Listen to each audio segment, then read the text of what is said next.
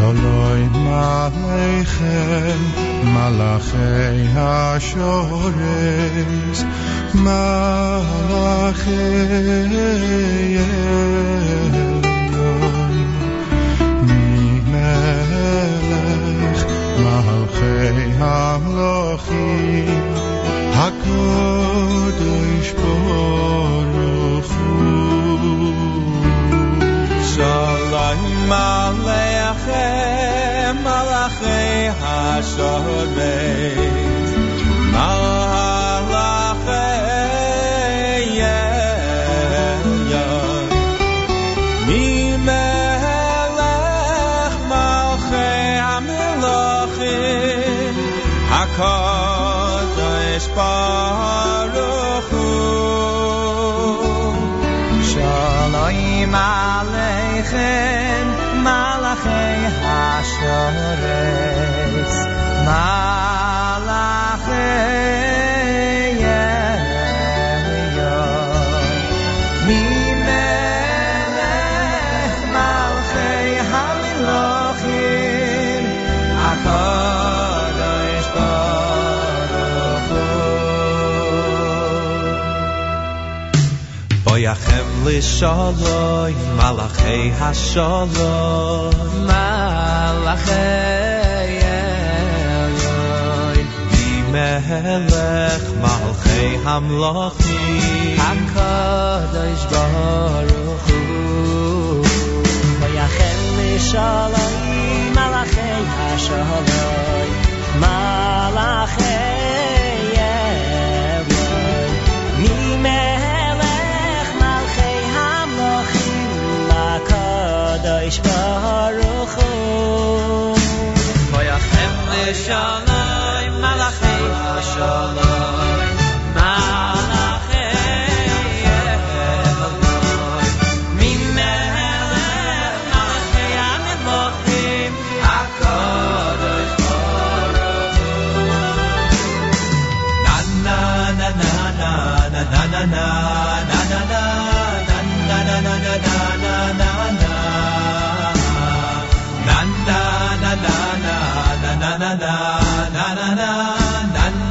na na na na Shalom Malachei HaShalom Malachei Elyon Mimelech Malachei HaMelochim HaKadosh Baruch Hu B'chuni l'shalom Malachei HaShalom Malachei Elyon Mimelech Malachei HaMlochim HaKadosh Baruch Hu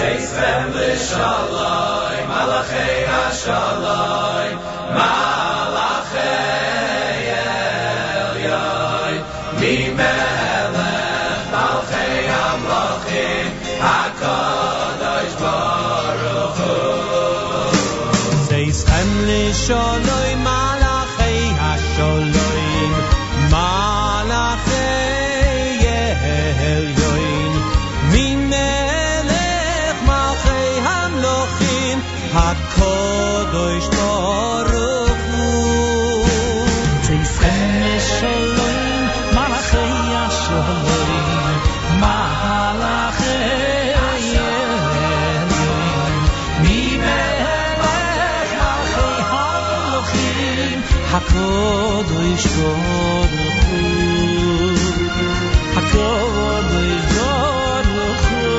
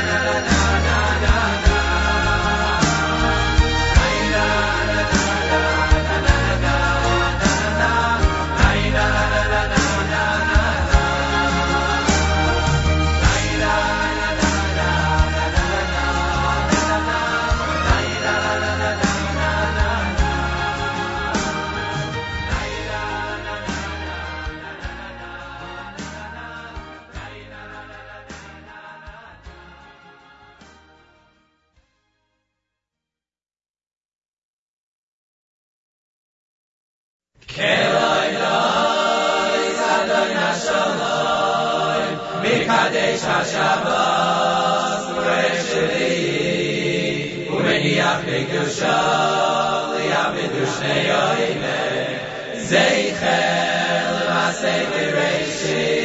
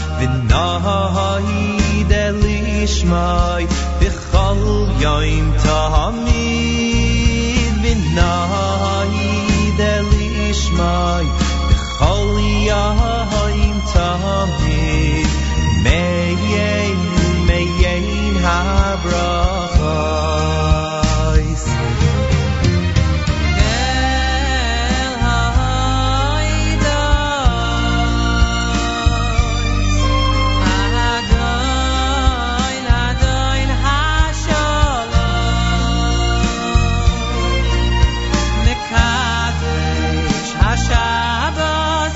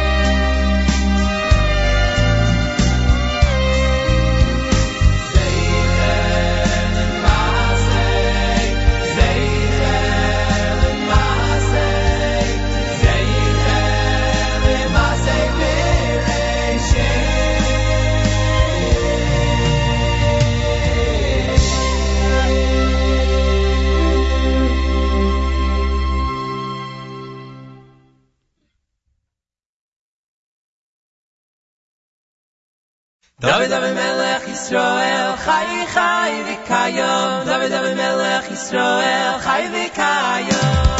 David Melech Yisrael, Chai Chai V'Kayom. David Melech Yisrael, Chai V'Kayom.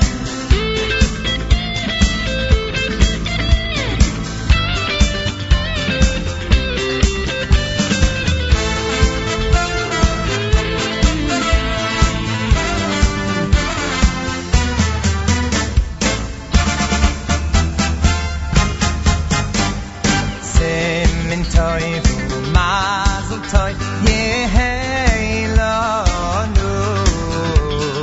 Ulechol Yisrael, Ulechol Yisrael, Amen, Amen.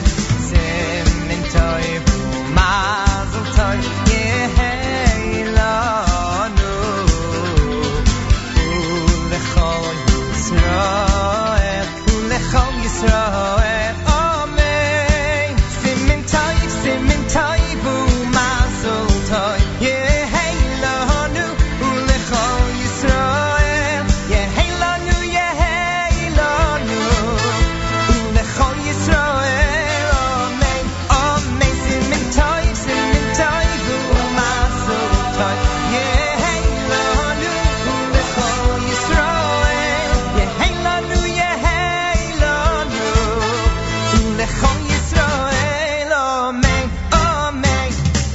David Melech Yisrael, Chai V'Kayom. David Melech Yisrael, Chai V'Kayom.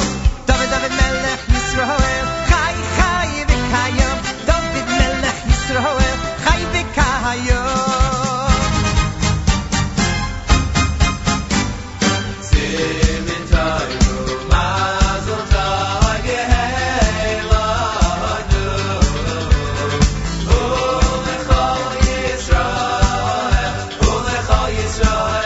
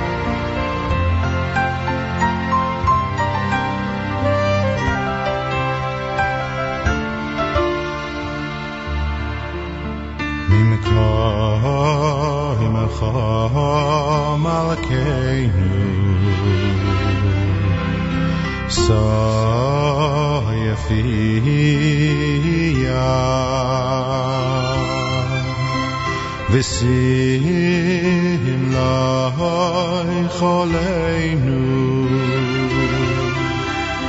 Ki mechakim anachnu lo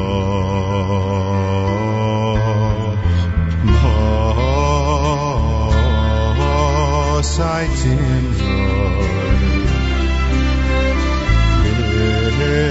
Etzion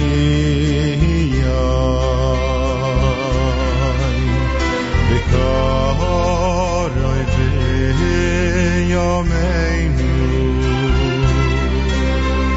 V'yolam avoed tishkoin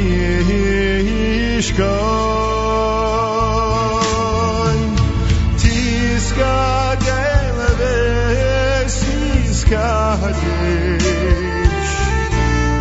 V'soich Yerushalayim yircho L'dor v'dor u'lenetzach U'lenetzach netzochim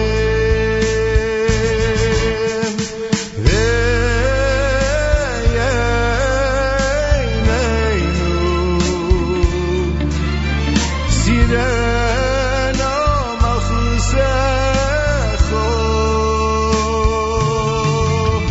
Kadovor heyomu V'shiyeyuzecho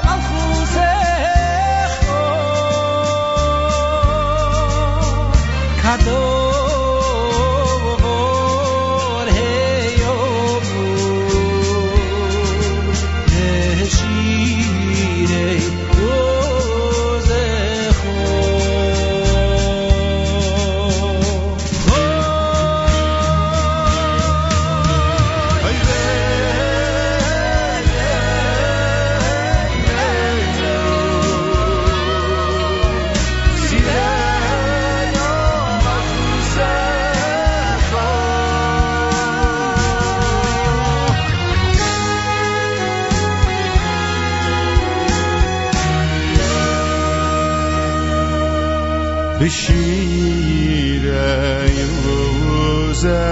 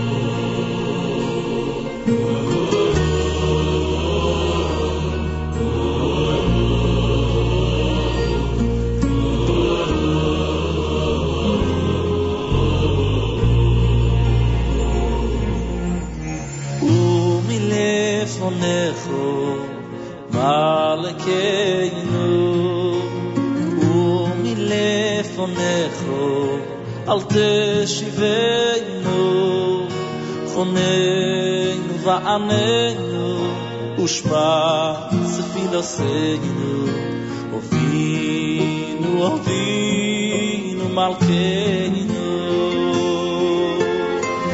Umi lefonecho Malkeinu Umi lefonecho Al teshiveinu Choneinu va'aneinu Ushma sefiloseinu Ovinu, Ovinu Malkeinu Shema, Shema Ileinu Chut v'rachem Oleinu V'kamer v'rachamim U'v'rotzon Es tfilo semeinu Shema, Shema Kuleinu Chut v'rachem Oleinu V'kamer v'rachamim U'v'rotzon Es tfilo semeinu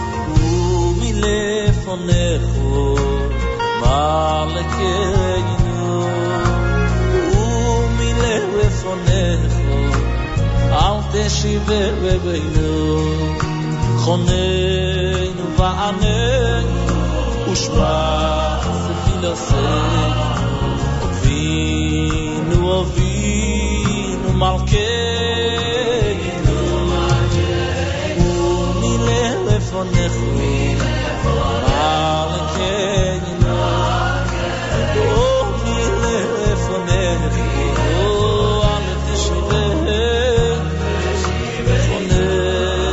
Va'aneinu Ushma sefiloseinu Ovinu, Ovinu Malkeinu Shema, Shema Kuleinu Chut v'rachem Aleinu V'kamer v'rachamim U'v'rotzon Es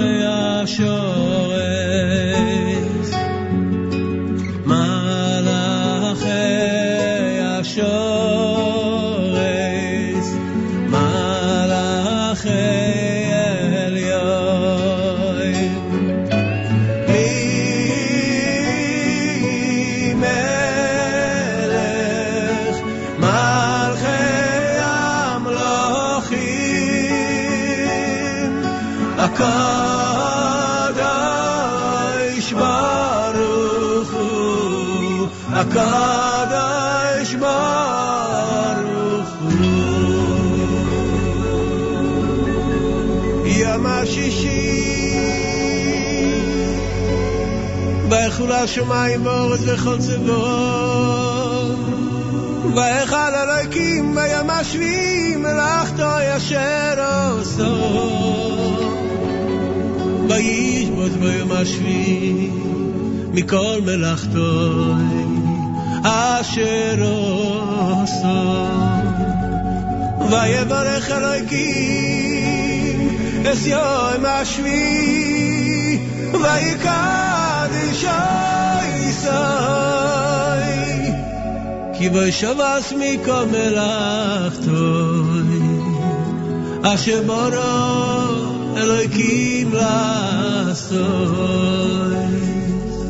Baruch Atah Hashem Elokeinu Melech ha'olam Ba'avayre pri agafen Baruch Atah Hashem Elokeinu Melech ha'olam Asher kiddushanu b'mitzvotav v'latzavanu v'shavas kodeshoi v'avo v'rotzoy ninchilanu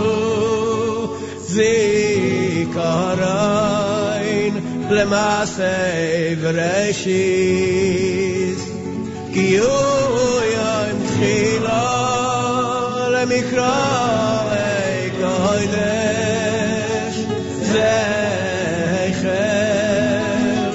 litzias mitzrayim ki banu b'chato v'esanu kidashto mikol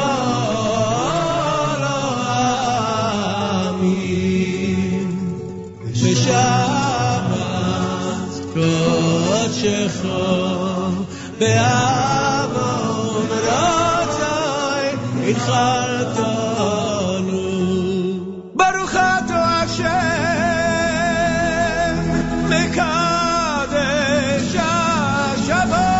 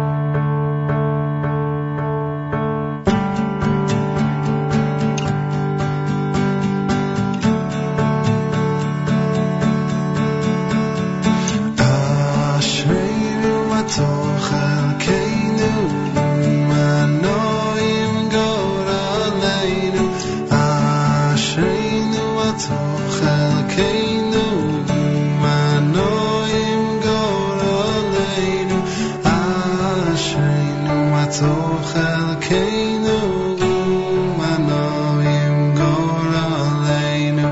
Ashreinu matov chelkeinu umanoim goraleinu. Ashreinu matov chelkeinu umanoim goraleinu. Ashreinu matov chelkeinu umanoim goraleinu. Ashreinu matov chelkeinu umanoim goraleinu. Ashreinu matov chelkeinu umanoim goraleinu.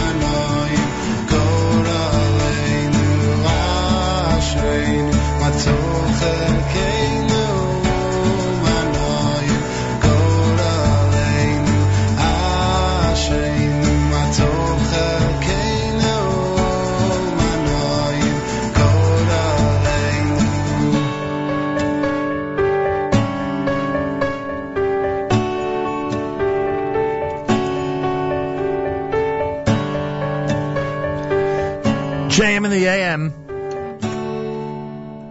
Omek Hadavar, that's called Ashreinu. Yehuda Green before that, Reb Shlomo's Kiddush off of the Nishmas CD. You heard Yosef Chaim with Shema Koleinu, words we say this time of year. Well, we say it all year round, but you know what I mean. Me'ein Olam Haba, Yosef Wartelski, Eish with Mim Komcha, Shlomi Dax and Company with David Melech Yisrael, Shalshelas had Magen Avos, you heard Shalom Aleichem, those selections came from the Raza de Shabbos collection, and Regesh and Modani opening things up. And we say good morning. It's Friday morning on this September the 11th of 2015, 14 years later. 14 years later.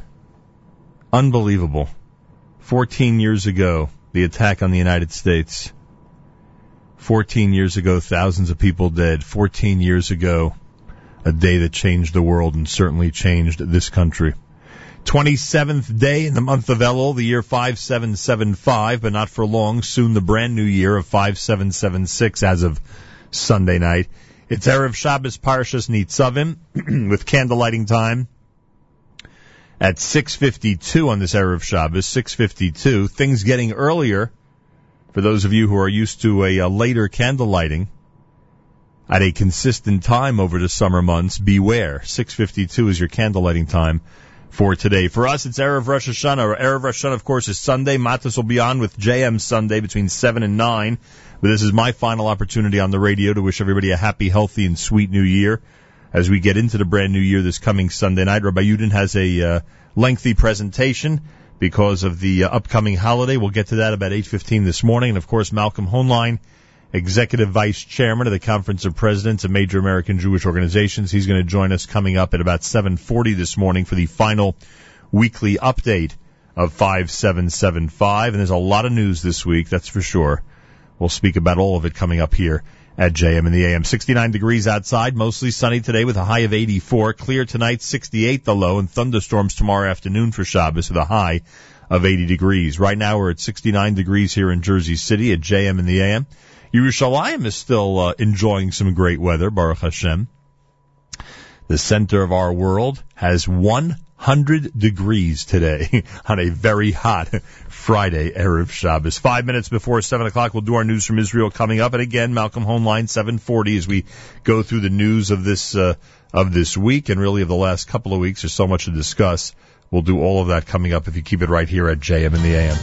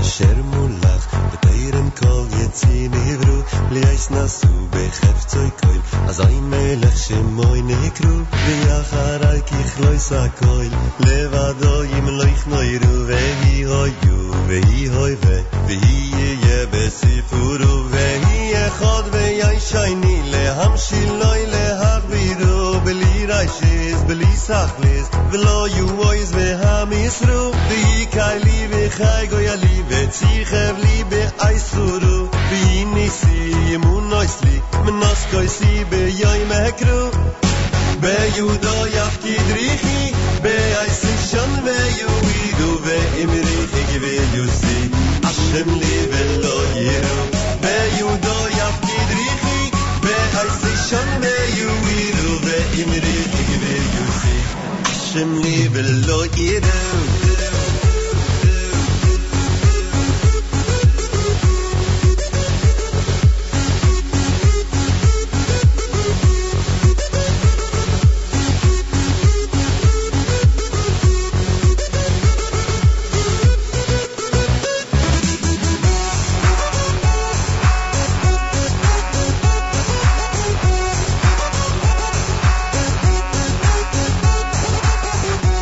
JM Friday morning. It's brand new from the collection by Chaim Shlomo Mai's CD entitled Baskol here at JM. Friday morning on this Erev Shabbos, Parshas Nitzavim.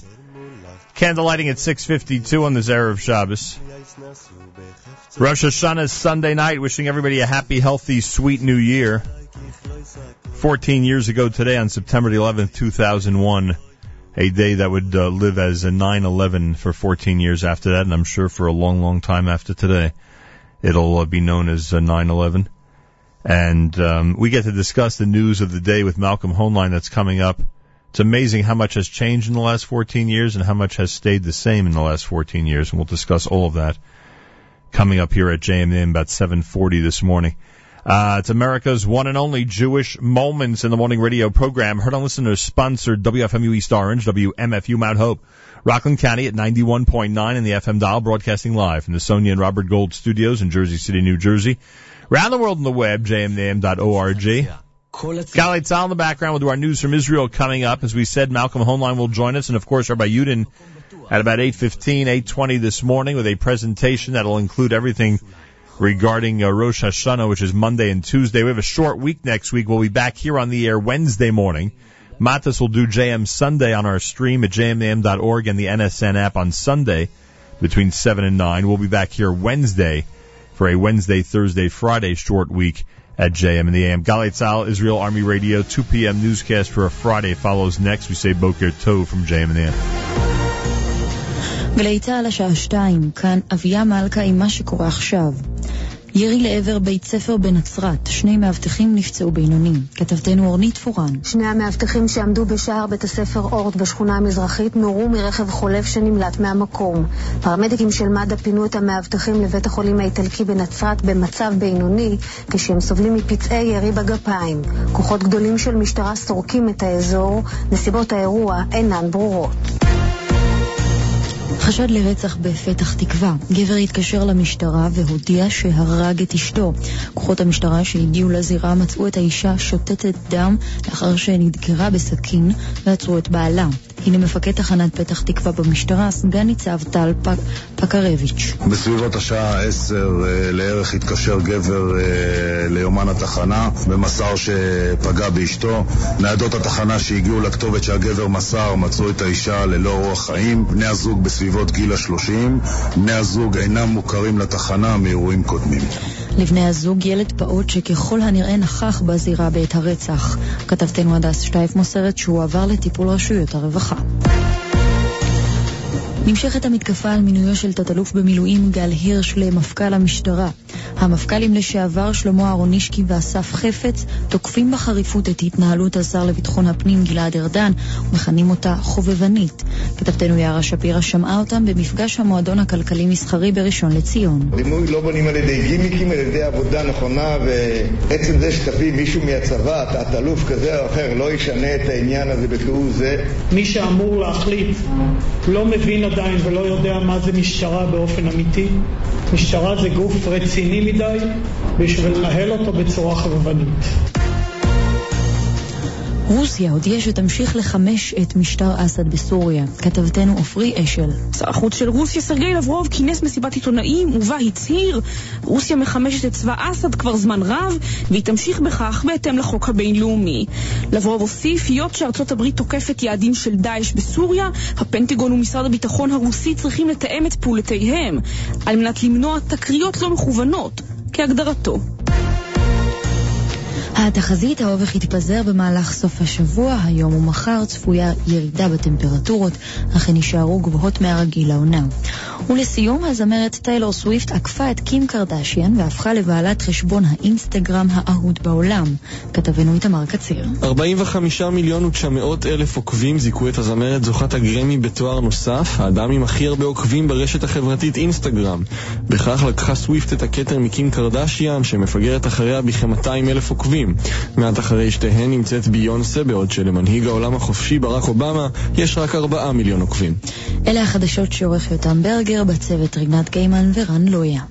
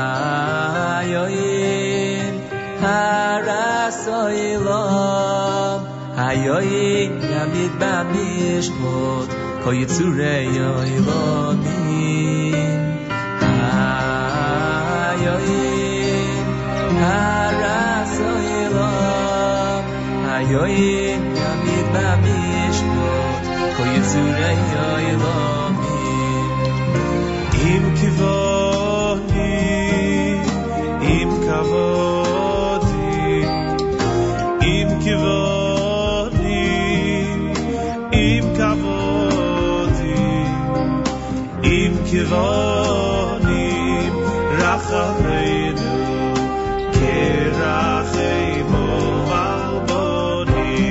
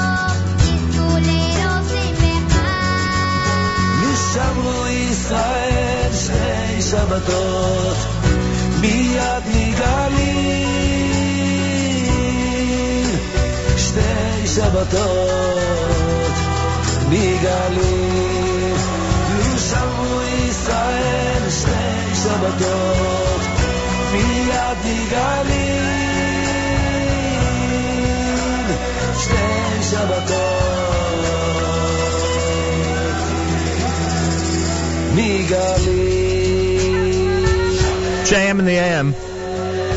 Yitzchak Fuchs. Now you know why the CD is called Miyad Nigalim. Shabbatot is the name of that selection here at JM in the AM. Before that, Alicia Friedman from what they called when they released it a while back, the Waterbury Yeshiva CD with Hayom from the Rosh Hashanah Yom Kippur liturgy. Actually, Rosh Hashanah more accurately, I believe. Shlomo Kalbach and Shema Koleinu from his Slichos experience. Lots of Slichos between now and Sunday, and then, of course, we pick up Slichos again on Wednesday, Tzom Gedalia. Chamol, done by Shimon Kramer, words from the High Holiday Liturgy. Friday morning, it's Erev Shabbos, Parshas Nitzavim, candlelighting at 6:52, 14 years ago today, September the 11th, a day that changed this country. We thought in many ways would change the world, and in some ways it did, and in some ways it did not. Erev Rosh Hashanah is Sunday. Matis has JM Sunday this coming Sunday. In fact, Matis has announced that this Sunday between 7 and 9, in addition to it being an Erev Rosh Hashanah program and the final JM show of the year 5775, he's going to be welcoming a special guest to the program this coming Sunday. Matis on Sunday speaks to Rabbi Elchanan Shaf. Rabbi Shaf is author of the book Lord Get Me High, Making the Most of the High Holiday Season. The book focuses on the themes of David, Psalm number 27. It's a great pre-Rosh Hashanah discussion that will kick off the brand new JM Sunday season this coming Sunday at starting at 7 a.m. Eastern Time on the stream at jmandam.org and on the NSN app, so make sure you are tuned in, listening in for all of that right here at jmandam and jmandam.org. We're back on Wednesday after the 2-day hiatus for Rosh Hashanah, hoping everybody has a wonderful Yom Tov ahead, and wishing everybody a happy, healthy, and sweet 5776. Tufshin, let me get this right, Tufshin Ayin Vav, right? I believe so. 5776. And we'll speak to you during the brand new year on Tzom Gedalia, the fast of Gedalia, this coming Wednesday morning. 68 degrees, mostly sunny, a high temperature of 84. Again, a reminder, candlelighting is 6:52, a bit earlier than we're used to, 6:52. So keep that in mind as we get closer and closer to Shabbos. 6:52 candlelighting time on this Erev Shabbos. Malcolm Hoenlein joining us. He's about 15 minutes away as we explore the final weekly update of 5775. It's all coming up right here at JM in the AM.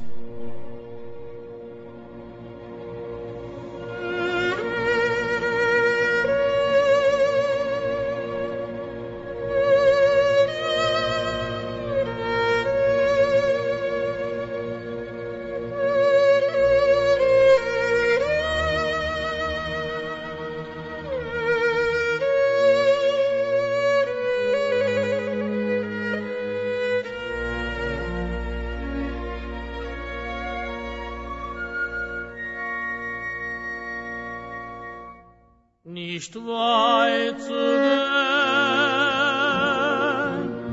kann jeder sein, wie unter Stein in ein tiefer Höhl liegt unser Kron, lange Jahren schon, unser David, Melech Israel. Oe David, David,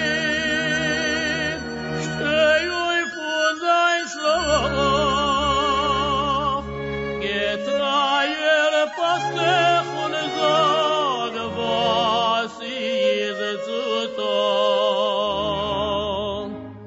Sei wie man schlachtet euch, deine Schau, ohne keiner nimmt sich vor, sei nicht an.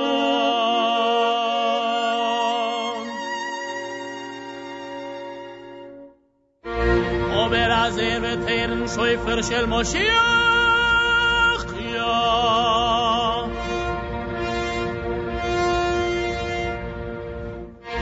Wird auf dem von sein Käfer Giach, ja.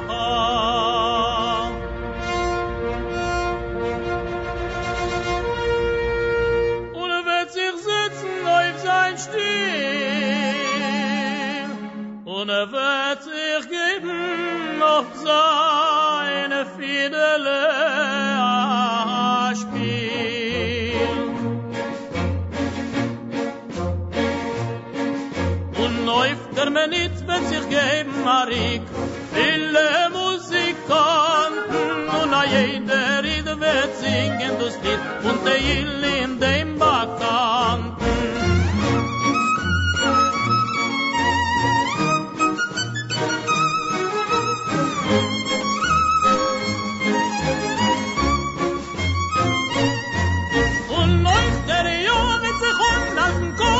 Schocklen mir die Bettlech und der Grimner Wald wird Kimmet bald und klappen mir die Blättlech und da wieder Melech mit sein Fidale wird sich spielen auf Freilich Liedale und da wieder Melech mit sein Fidale wird sich spielen auf Freilich Liedale.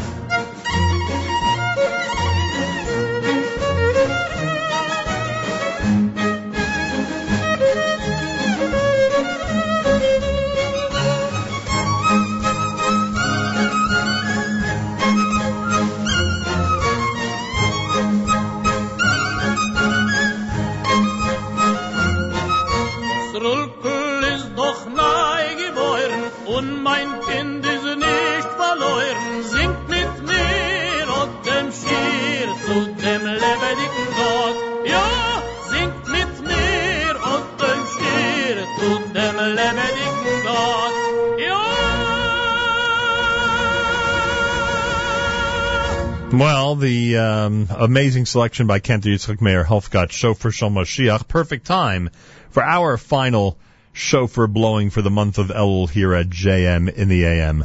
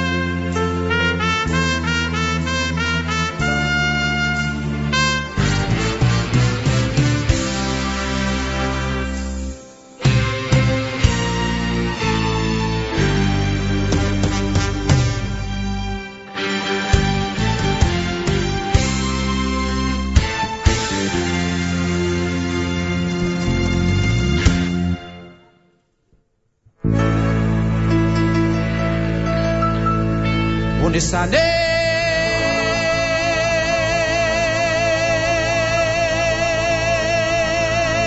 תויקף קדושת היום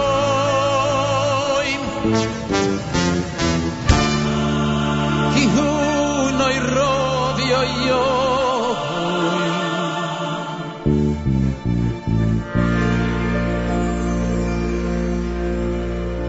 Voi sinosei malchusecho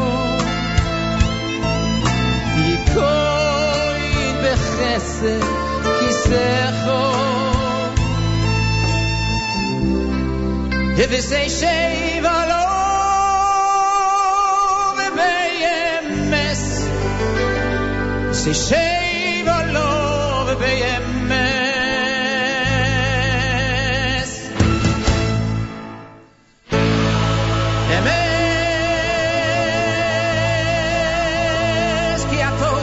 Moichiach the Yudin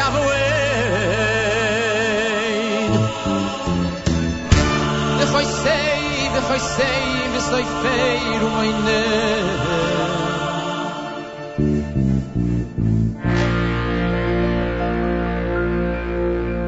This is koi kol anishkochois This iftach sefer hazikroinos Umei love yikorei B'choi samio Kolodu v'omebo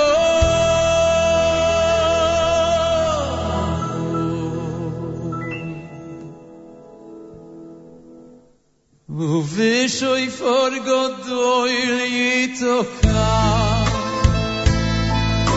The coil de mamo da koi shoma Umalochim yegofeizu Bechil urado yoicheizu Umalochim yegofeizu Bechil urado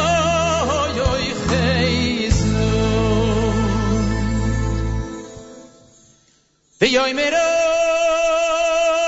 hine yoimadi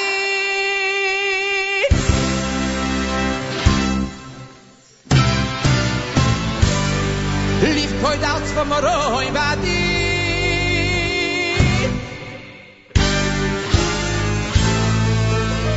Kilo yisku b'yene chobadi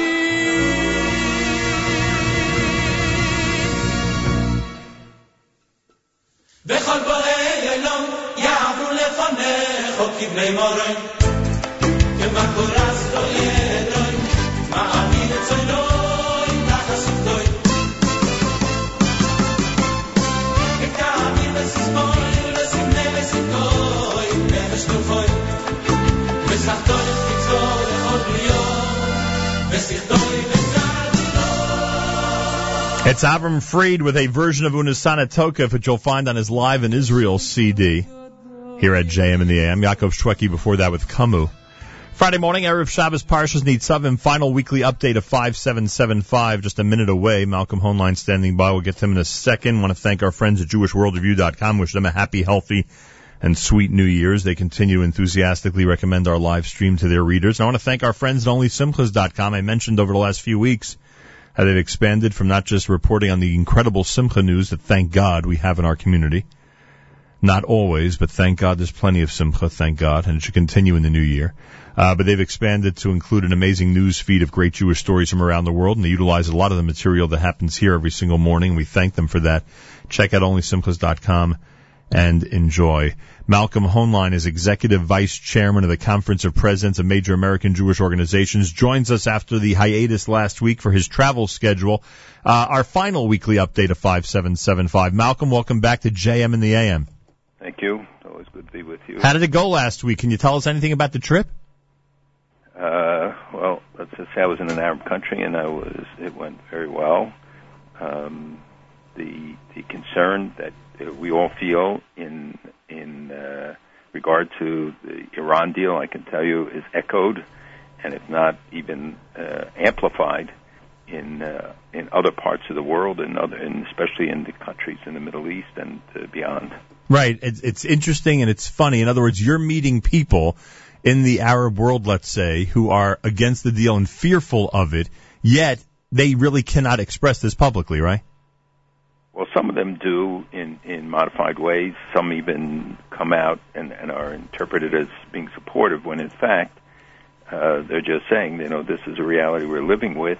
But in the real world, they are very upset about it, and they are concerned because of the ramifications, which I tell people all the time, the votes that have taken place is not the end of this deal, and people shouldn't be depressed about the outcome. Obviously, we're unhappy with what has happened, but far more than that, we need the energy now to make sure that Iran will not be allowed to violate the deal, that we will hold everybody to account, that new restrictions are being, new sanctions, other things are being contemplated and could come into effect, and I think you will see that as Iran makes clear its positions, the statements yesterday, that the Ayatollah said we will not change in any way our attitude towards the United States. We will not negotiate anything else, and in fact turned down the notion this past week of an embassy, which means that somebody must have approached them, because otherwise why would they deny it? Their statements about dealing with arrogance, which is the synonym for the U.S., and of course the destruction of Israel, remains unchanged. So here we have empowered them, and in all likelihood providing them with tens of billions, if not hundreds of billions of dollars over the next years. And the real challenge will now come. Obviously, have we been able to stop this, to see changes made, to rewrite the laws, to get real access to the secret agreements, to other things? It would have been better. We would have a clearer picture, but we know the reality of what we're confronting, and expansive goals beyond just the nuclear program. Right, understood. And we have a lot to talk about in that regard in terms of the future of sanctions and the future of each part of this deal, if any of them could possibly be eliminated down the road. But first, in terms of this whole procedure, so now we know that in Washington, basically it's over, and this deal is going to go through, and I'm sure the White House is very happy. But there are some people who really took a stand over the last few weeks. I mean, you have not been short on praise for any of them. I mean, some of the public officials in this country, including from our area, including Senator Menendez, Senator Schumer, and others, have been incredible.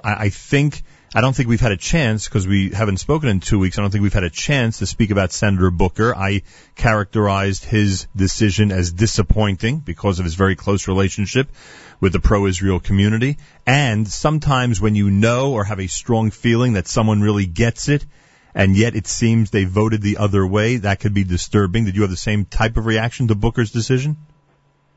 Well, I think that it's a disappointment, I think, is the right word. And the fact that they waited so long, then he said he spoke to thousands of people, consulted with thousands of experts, etc., which I think has got to be a bit of an exaggeration. And the nature of the statement that he issued, which was more critical of the deal than those who have come out against the deal. Mm-hmm. And by the way, that characterizes many of those who have supported the deal and voted with the administration on it. Many of their statements point up the flaws, their reasons for which they should in fact be opposing it. And his statement went very far in that direction.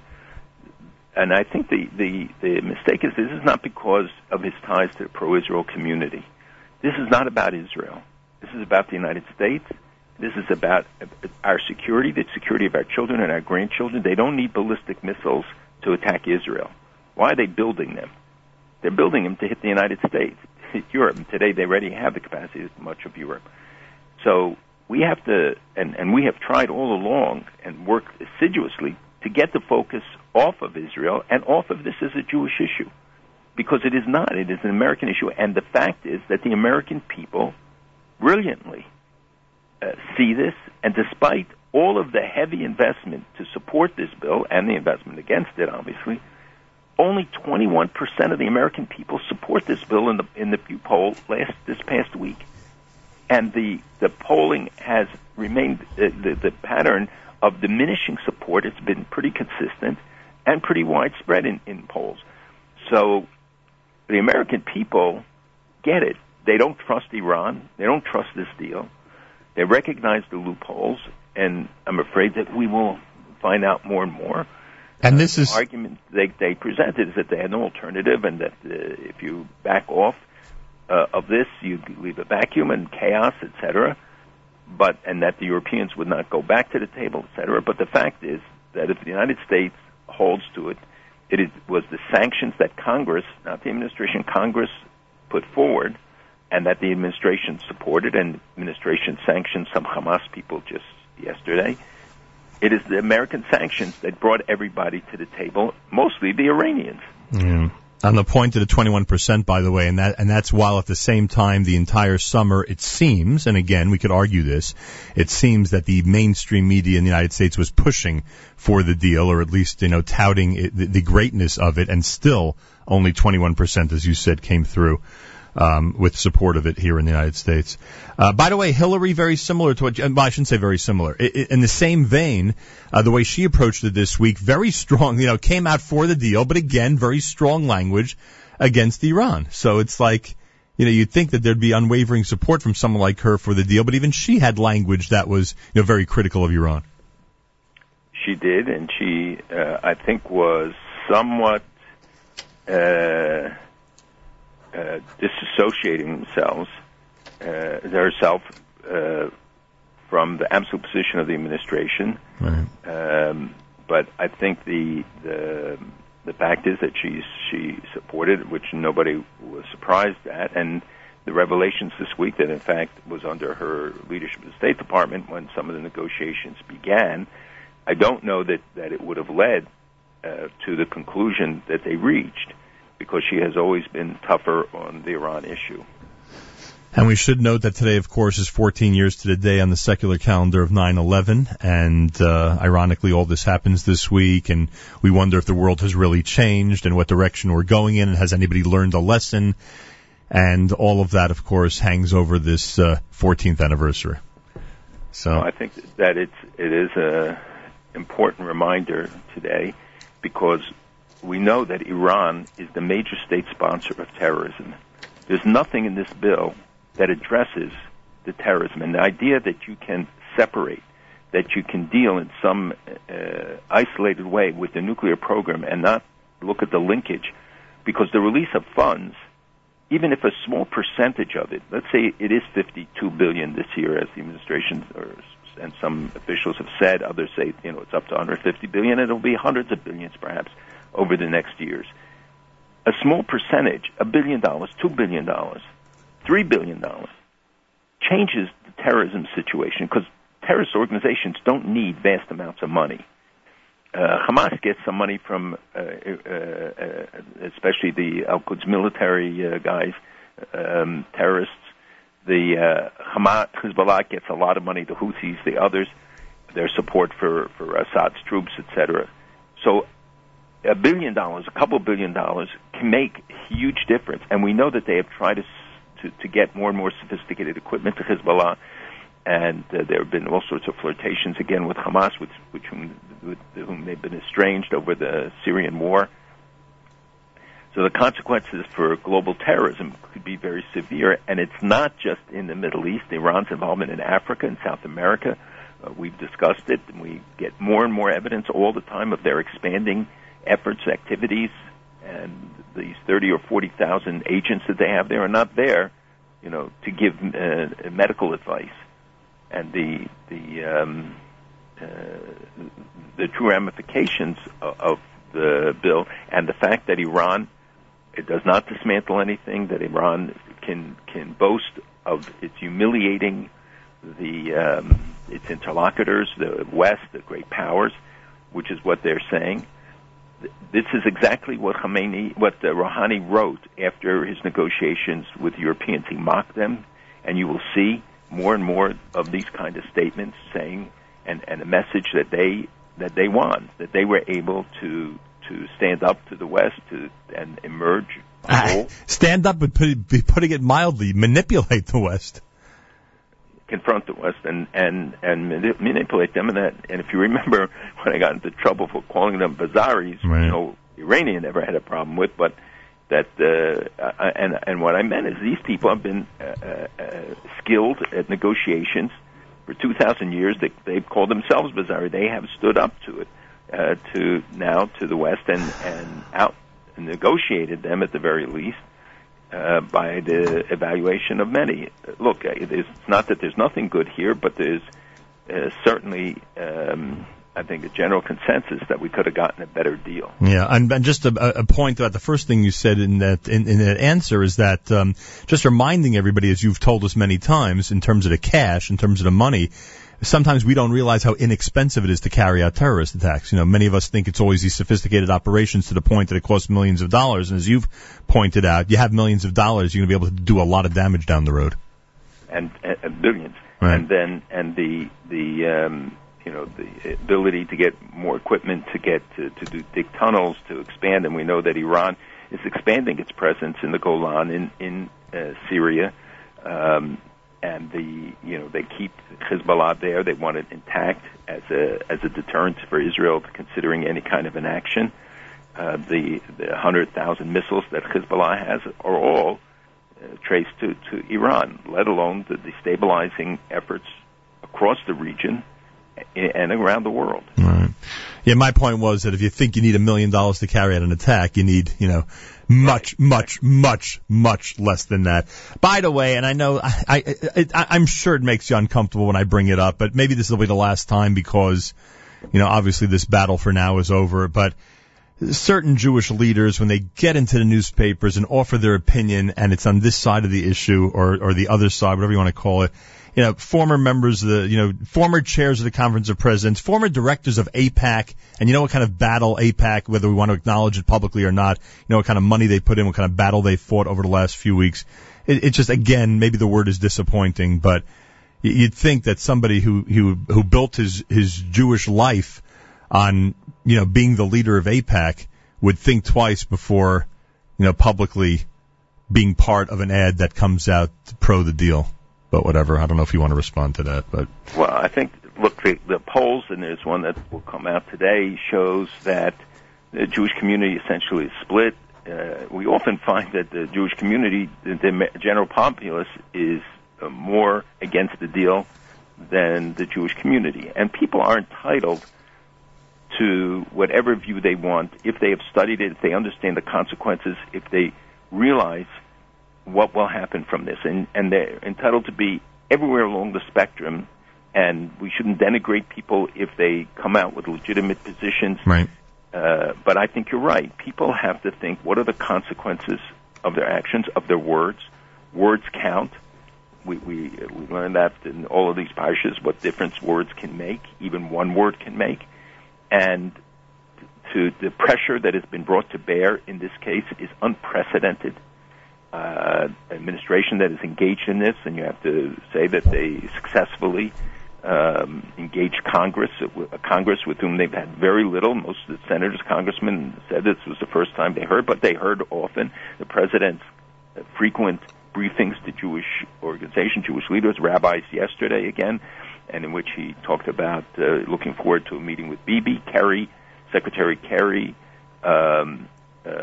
spoke to Prime Minister Netanyahu yesterday. They talked about the need to push back on the destabilizing Iranian influence in the region. The president spoke about the commitments, etc. One of the important things is that we get the U.S.-Israel relationship back on track, meaning that the perception of the relationship, especially in the region, has to be that the U.S. and Israel, despite having had these differences, are that the special relationship emerges out of this, that we see them working together, that Israel's new security needs are, in fact, addressed, not by some of the old commitments, but new commitments, and especially negotiating the 10-year MOU, Memo of Understanding, but Israel's securing the, up till now, $3 billion plus a year, that Israel will need more, when they will need more advanced equipment to deal with an empowered Iran, or in an Iran that is empowering terrorist groups in the region.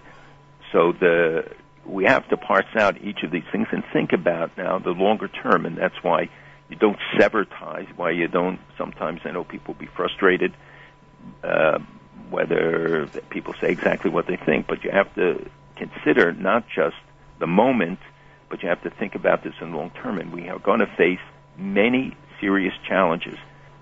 We see it already at the UN yesterday, the decision to fly the Palestinian flag. So many things that are little but are telling us. These are warnings about what's lying across the horizon. It's America's one and only Jewish Moments in the Morning radio program, heard on listeners-sponsored WFMU East Orange, WMFU Mount Hope, Rockland County at 91.9 on the FM dial, broadcasting live from the Sonia and Robert Gold studios in Jersey City, New Jersey. Around the world on the web, jmnam.org. Our final weekly update of 5775. Malcolm Hoenlein is Executive Vice Chairman of the Conference of Presidents of Major American Jewish Organizations. Talk more about that in a moment in terms of repairing some of these relationships and the perception of the American-Israeli relationship. But we have to acknowledge, and you alluded to it earlier in this conversation, we have to acknowledge, and again, I'm sure someone in your position says there is so much more that can be done, but nonetheless, there are so many rabbinic leaders and so many community leaders and so many lay people out there across the country who did spend a lot of time this summer rallying, gathering, communicating with their public officials, and actually meeting face-to-face in groups with public officials, members of the United States House of Representatives and the United States Senators. And we've got to acknowledge that, and we've got to take this onto the next battle, onto the next scenario, when, again, this type of mobilization might be necessary. And people should not feel that those efforts were wasted. They were not. You did the right things. This is what American democracy demands of us, that is to be involved, that you helped educate the American people, clearly reflected in these results, that you educated members of Congress, and that by establishing a relationship, a credible relationship, which is also why we don't want to see extreme language used, but to express criticism in the proper way, to express support in a proper way. Remember to thank people who do the right thing. But the process has been very important, and people should not now drop the ball, but should sustain it and make sure that we now press for some of the legislative initiatives that will come up, for some of the other efforts. I think those who criticize organizations that really went far out on the limb, many millions of dollars were spent. They were not wasted. Those ads will remain with people. And when we see Iranian violations, I think that members of Congress who voted for this will be under greater pressure. And as so many said, you voted for it, you bought it. Well, I don't know if you buy every piece of legislation you vote for, but there is a responsibility that I think they will feel. And we have to continue to educate them, hold them to account, explain what all of these things mean. I can't even talk about the whole array of issues today because we won't have enough time. I'll take us well past Yom Kippur. But the fact is that we are only in phase one of this. This is a long-term engagement, and people should not feel in any way dissuaded from the efficacy of their engagement. The opposite. It should encourage them to sustain the relationships, continue to educate, continue to build on it. And I wonder if you're even going to react to this, but I'm going to say it anyway. And for those who feel that we must unseat and defeat every member of the United States government that voted for the deal, we only have to unseat and defeat one to get the message across. So everybody keep that in mind. Only one has to be defeated of the high-profile members of the United States Congress in order to make the point. And Malcolm, I would assume you're not going to comment on that. I didn't hear what you said. I figured as much. Prime Minister Netanyahu, what's his attitude? You've spoken to him many times in the last few weeks, and it's obvious now that he knew for the last few weeks that there was no way in the world this deal wasn't going through. What is his attitude? How will he proceed in order to repair this public perception of the Israeli-U.S. relationship? Well, he'll be coming here for the United Nations General Assembly during Chol HaMoed, and as we heard yesterday, the president was indicating that he would invite him to White House, I guess, because he won't be in New York anymore when the prime minister gets here. I think that there will be a concerted effort to try and dampen down some of the tensions that have arisen is very important for the interests of both countries. It's very important that the countries in the region see it. It's not just what the tenor is between the two of them. It's how it is perceived by Iran, by others, by Hezbollah, by Hamas, by all those. And we have escalating situations on a lot of the borders of Israel. So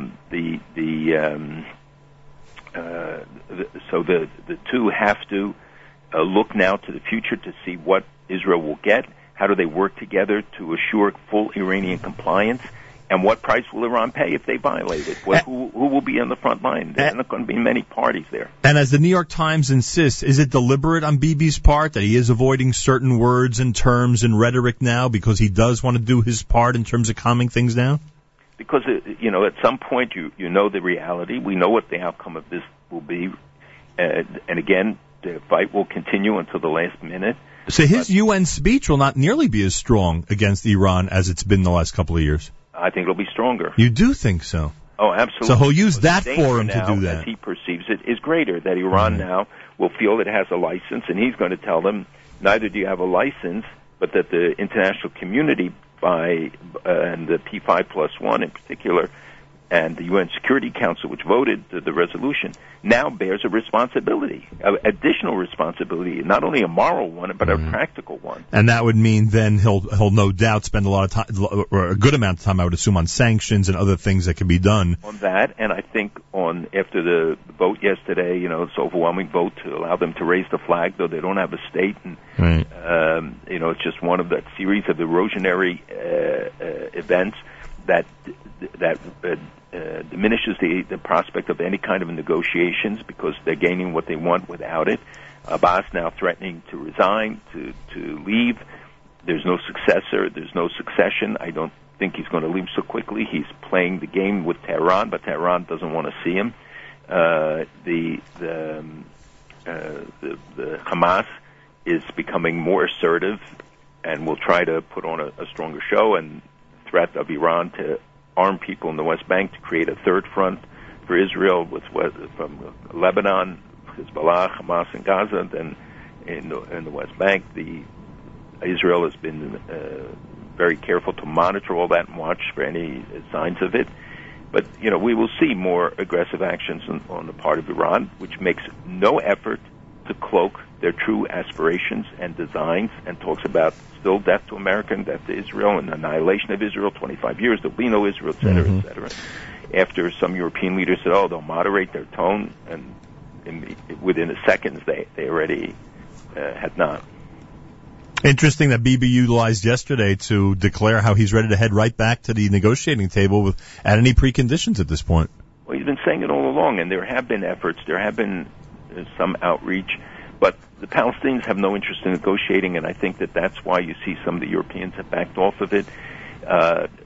It is extremely regrettable that they're still talking about labeling West Bank products, so-called settlement products, etc., with special labels, special things. This is a precursor to boycotts. This is a very dangerous move, inappropriate. They don't do it in any other disputed area in the world. But the Europeans themselves, who had talked so much, and there were going to be efforts now to try and convene, and they will convene the quartet plus the Arab states. Israel was not mentioned as being included in that invitation to talk about the Middle East, but I guess the broader Middle East.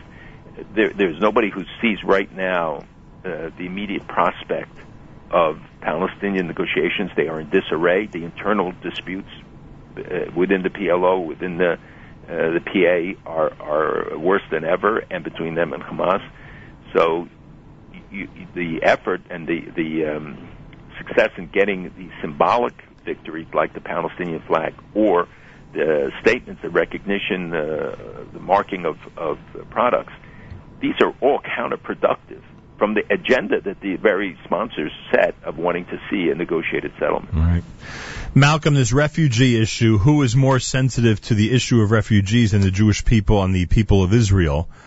It must be driving people like the Prime Minister, a little crazy, not knowing exactly how Israel should respond to this, and knowing that when it comes to situations like this, with desperate people in the world, Israel usually does respond in a very, very positive and active way.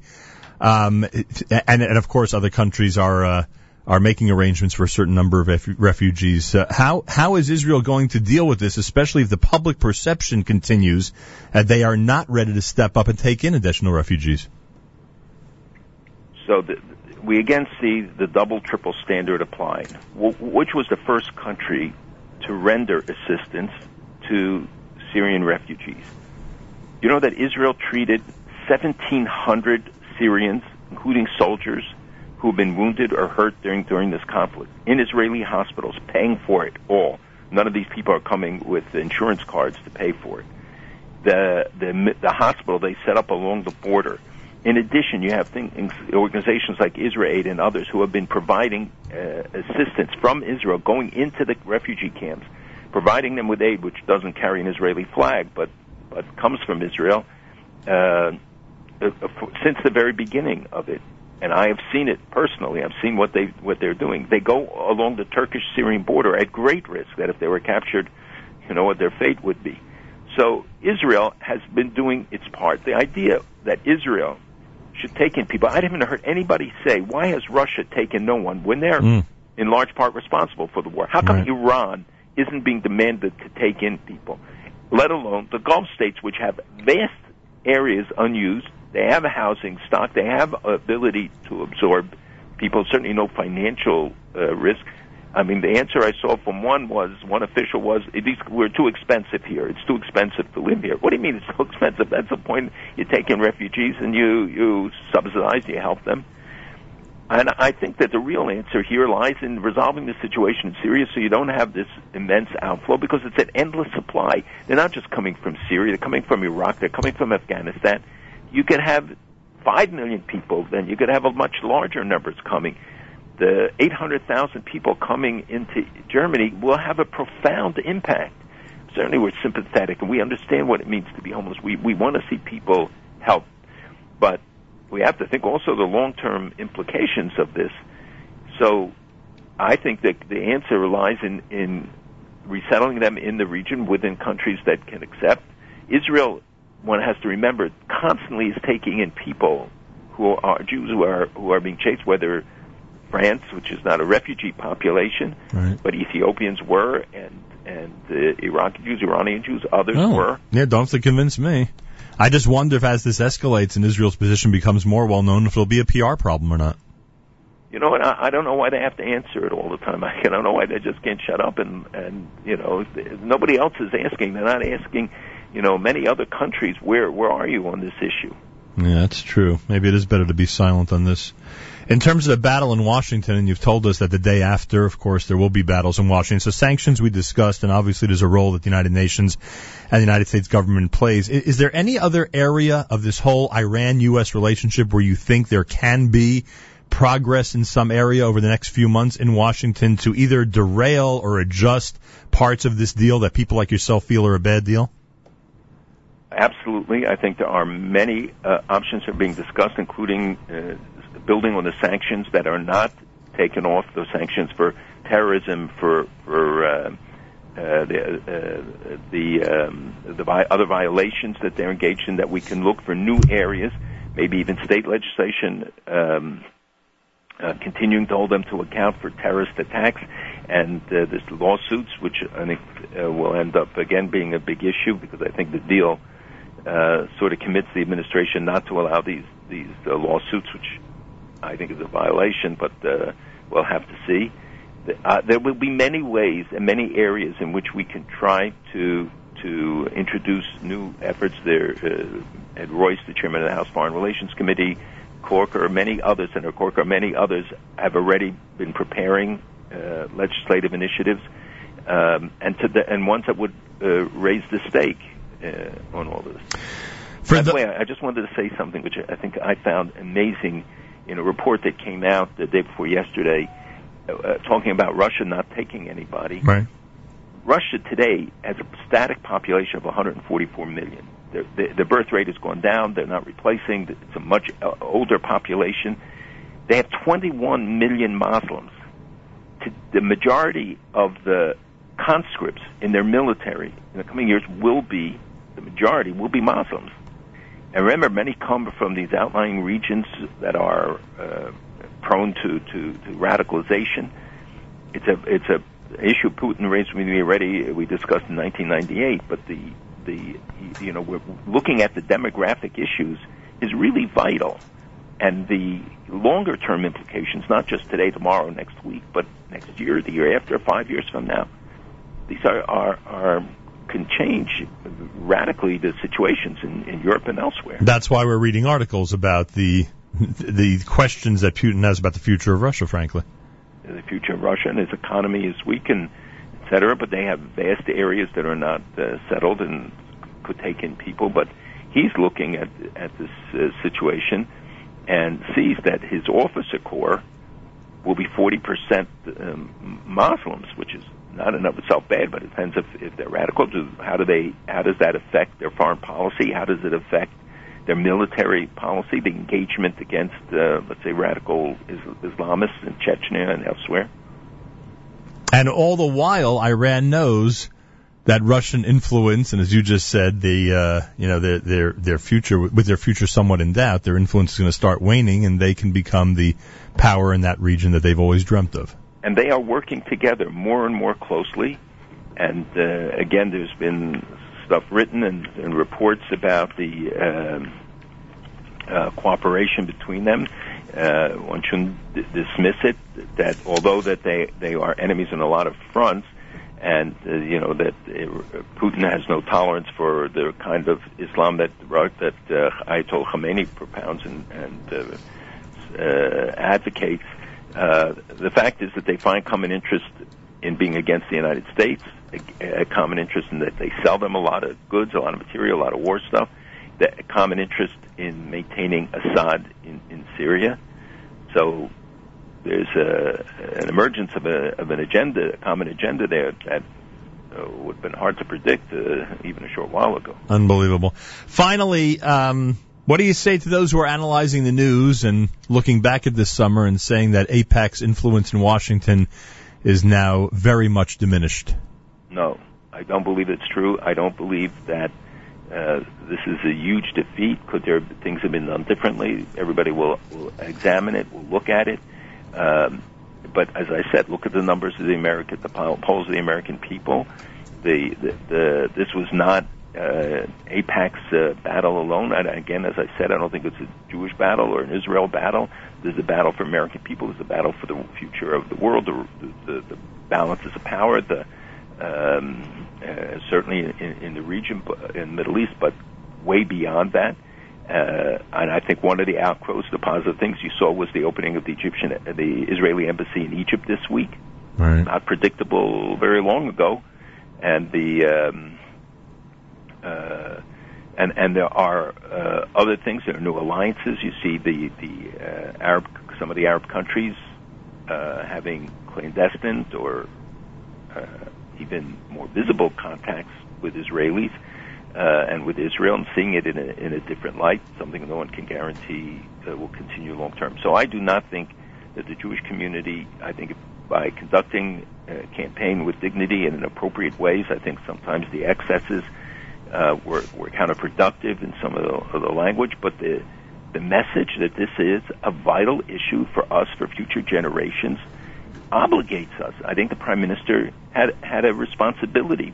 There are people who are now arguing whether his speech to Congress or whatever, but nobody can deny that his speech to Congress elevated the issue, brought the focus of attention to the issue. His speech at the United Nations. What would have been? Where would these in the international community have been? What standards would they have set had Israel not engaged in this? If he had not been at the forefront, no one else was doing it. So I think that the worst conclusion, the wrong conclusion, is that we were not efficacious, that we were defeated in some way. It was not so. It is not so, and it won't be so. And we have many battles to come in the future. AIPAC will be involved. Everybody else will be involved. I think people had a great learning experience, hopefully. There's still a lot of questions that will be answered and challenges that will be posited. But the worst thing is that we come out of this divided or depressed rather than recharge, and as we go into the new year especially, understanding that we have a responsibility looking at the issues. These are responsibilities for future generations. It's not just for us. It's for very long term. And there are developments in the past year, things that have changed. You see, and some of these for the better. The New Year's message is simple this year. We've learned, based on the reports, that now the Jewish population of Israel is 6.3 million. And Malcolm, when you hear the number 6 million affiliated with Jews, you don't normally think of good things. This is an unbelievable piece of news, and we continue to see the state of Israel thrive and the Jewish people, thank God, enjoying what we have the privilege of enjoying during this era of history. And why we were chosen to enjoy it, I don't know, but thank God. Remember in 1948, 600,000. So when you look at that and where Israel started, and how many people emphasize that Israelis leave, the fact is that all the studies that have come out show Israelis amongst the 4 or 5 most satisfied people, the most happy people, the best quality of life in many respects. There are problems. Israel needs to focus on the domestic agenda as well, but its first and foremost responsibility, unfortunately, is that they have to invest so heavily. But despite that, you have all of these positives that emerge about the quality of life and about the way Israelis feel towards Israel, and the rallying behind the Prime Minister across the board on this issue of Iran shows that ultimately we can be unified, even with all of the differences and with disagreements, and they can criticize one another. Bottom line, they understand what's really important, where the future lies. I take this opportunity to wish you a happy, healthy, and sweet New Year. And this was quite a year, and I said it at my mother's shloshim this week, utilizing this week's parsha and its psukim in a very liberal way. And you'll see what I mean in a moment. That those who are not with us today are with us today.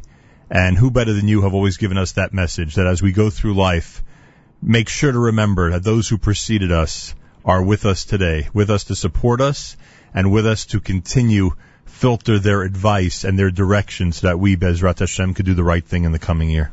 Absolutely. Thank you so much. A happy, healthy, and sweet New Year to you. To everyone. Malcolm Hoenlein, Executive Vice Chairman of the Conference of Presidents of Major American Jewish Organizations, candlelighting 652 on this Erev Shabbos Parshas Nitzavim. Our first weekly update of 5776 will be 1 week from today on Erev Shabbos Shuva. You can access this conversation probably in 20 minutes or so. You could access the entire conversation by going to the weekly update section in the archive section of the NSN app. The weekly update section of the archive section of the NSN app, and you can access this conversation in its entirety if you missed any of our conversation this morning. I want to thank those who've been commenting on the NSN app. Thank you for the anniversary wishes. Yes, Erev Rosh Hashanah is my 32nd anniversary here at JM in the AM, and I thank those who've pointed that out. We said earlier that Jerusalem's having wonderful weather. This listener writes, we should correct ourselves. It's an oven outside. The air is barely moving. The sun is trying to come out through the dust cloud that they've been having in Jerusalem for the last few days. So I apologize for that, but when I see 100-degree weather, I always think that's good news. And the trucker Yitz wishes happy birthday to his father, who's 76, is coming Sunday night, and he says he's listening on the app driving to Boston, Massachusetts, and up to New Hampshire, and we say welcome, and I thank him and everybody who's commenting from around the world. It is much appreciated. A reminder, Naomi Nachum is coming up with a brand new edition of Table for Two, both on video at NachumSegal.com and, of course, on audio through all of our platforms. Alexander Rappaport from Masbia will share with Naomi all the programs and fundraising that he's doing for the soup kitchen of Masbia and how we can get involved. Jay Buchsbaum will pour some new wines for the new year, and Shifra Klein will talk about joy of kosher and making grilled cheese simanim sandwich. How do you like that? A delicious new show for season 4 of our Nachum Segal network that comes up at 9 o'clock this morning right after JM in the AM. Make sure to be tuned in. And a very happy very happy 4th birthday to Zakai Abraham in kindergarten at JEC. Zakai Abraham, happy birthday to you from all of us here at JM and the AM. As we introduce Rabbi Yudin, I want to remind everybody that Rabbi Yudin is author of the book on the Parsha, Rabbi Yudin on the Parsha, that comes from Mosaica Press. And as we get closer and closer to the beginning of the brand new Parsha cycle, you're going to want to check it out and make sure you have that book in your home. Rabbi Yudin is author of Rabbi Yudin on the Parsha. Again, it's Mosaica Press. Check it out. Make sure you have it in the home as the brand new year begins and as the brand new cycle very soon of our Torah reading begins as well. Candlelighting at 6:52, Erev Shabbos Parshas Nitzavim, this time each and every Friday, every Erev Shabbos. With great pleasure, we present Rabbi Benjamin Yudin, spiritual leader of Congregation Shomrei Torah in Fair Lawn, New Jersey, to address the entire listening audience concerning the Torah portion of the week. Good morning, Rabbi Yudin. Good morning, Nachum. Good Erev Shabbos, everybody. And in reality, it's Good Erev Yom Tov, given that there is no other program between now and the Yom Tov of Rosh Hashanah. A lot to talk about. Let's start and try to go in order. Tomorrow we have the privilege of reading Parshas Nitzavim. Interestingly, Parshas Nitzavim, according to the Chinuch, does not contain any of the 613 mitzvos of the Torah. However, these 40 psukim contained in Parshas Nitzavim are so incredibly, not just important, but it's so appropriate that the, quote, accident of the calendar, which you know what I mean, that it's not by accident that every single year we read Nitzavim prior to Rosh Hashanah. How so? Listen to the words, Atem Nitzavim Hayom Kolchem, giving us, and according to the Zohar, Hayom, you're standing today, all of you. Which day is it? Says the Zohar, it refers to Rosh Hashanah. Annually, we are challenged by all kinds of challenges from within and from without. And we say to ourselves, my goodness, what's going to be with this Jewish nation? And the answer is, as we stand before Rosh Hashanah again, we stand strong. We stand with Parshas Nitzavim, which is a guarantee. There is a covenant between God and the Jewish people. And God is saying in this covenant, I will never, strong word, never, ever forsake the Jewish people. Lahavdil Elef Havdolos, Google Mark Twain and the Jews. And it's so important to see how this is recognized by non-Jews who didn't like us as well. And they recognize that there's something that they cannot explain. It is Lamala Minateva. It is beyond the natural. So God has obligated himself. Hashem has committed himself to a binding relationship with the Jewish people, and we in turn have bound ourselves to him in the covenant, in the bris, which is highlighted at the beginning of Parshas Nitzavim. What a powerful way to go into the Yom Tov of Rosh Hashanah. And let's just go one more word, Kulchem, all of you. And the idea is, and we'll try to forge the two together, the Parsha and the forthcoming Yom Tov. Rosh Hashanah, as we all know, is a Yom Hadin. It's a day of judgment. How many Torah do we have? The answer is definitively 2. Because whereas the Torah says explicitly, eat matzah on Pesach, and the Torah tells us why. The Torah tells us sit in a sukkah on Sukkos, and the Torah tells us why. The name of Rosh Hashanah is not found in the Torah. That Rosh Hashanah is a day of judgment is not found in the Torah. Our rabbis tell us that Rosh Hashanah, as we're going to say, after the blowing of the shofar, please God, this coming Monday and Tuesday, Hayom Haras Olam. Today is the anniversary of the creation of the world. It doesn't mean the world. The world was created on Chav Hey Elul, this past Wednesday, the 25th day of Elul, on Rosh Hashanah, man was created. Our rabbis tell us that on the same day that man was created, unfortunately he sinned, and he was judged. And he was judged in a way, as we know, that God spared him and did not literally kill him. He became mortal, but he lived for 930 years. This day became a day of judgment. And so we go into the day of judgment, and as the Torah brings the Medrash, one would imagine that anybody who was on trial for their life would not be concerned, forgive me, how do I look? And yet the Shulchan Aruch in Siman, Tov Kuf Pei Aleph, tells us that Mechabsin Umistaprin B'Erev Rosh Hashanah. Today, this Friday, take a haircut, unless you can get a haircut on Sunday as well. The idea is that we go into the Yom Tov of Rosh Hashanah with a sense of optimism. We bathe and we wear Yom Tov clothing, not as special as the other Chagim of Pesach, Shavuos, and Sukkos, but we certainly wear appropriate clothes, a little bit less subdued, more subdued on Rosh Hashanah. But the idea very clearly is we go with an optimism. And what is the optimism? That the Jewish people as a people will always survive. And therefore, each individual who's on trial, who has every natural reason to be concerned, as we say in the Nisana Tok of prayer, Mi Yachyeh, Mi Yamus, literally the fate of individuals, every single person is being decided on Rosh Hashanah.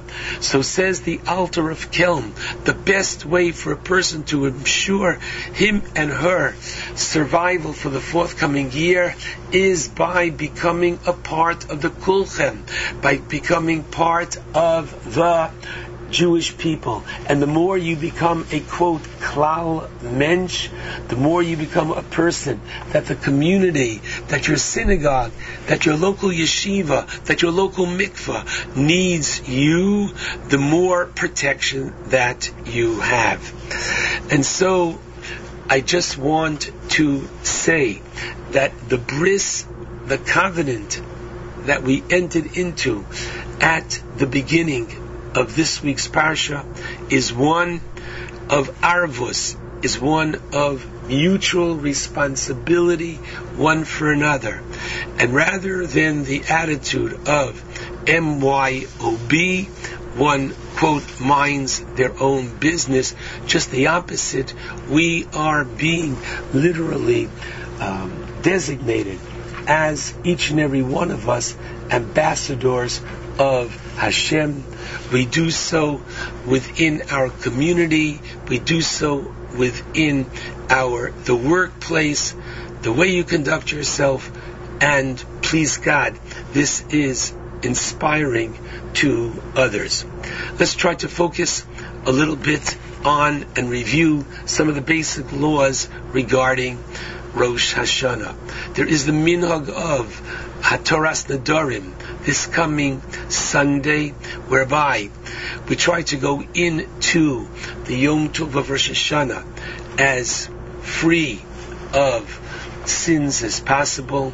Rosh Hashanah begins the 10 days of Aseres Yemei Tshuva, and according to the Ramban, Ki mitzvah hazos, in this week's parsha, not by chance, the Torah singles out the mitzvah of tshuva and says to each and every one of us, it's within our reach, it's within our grasp.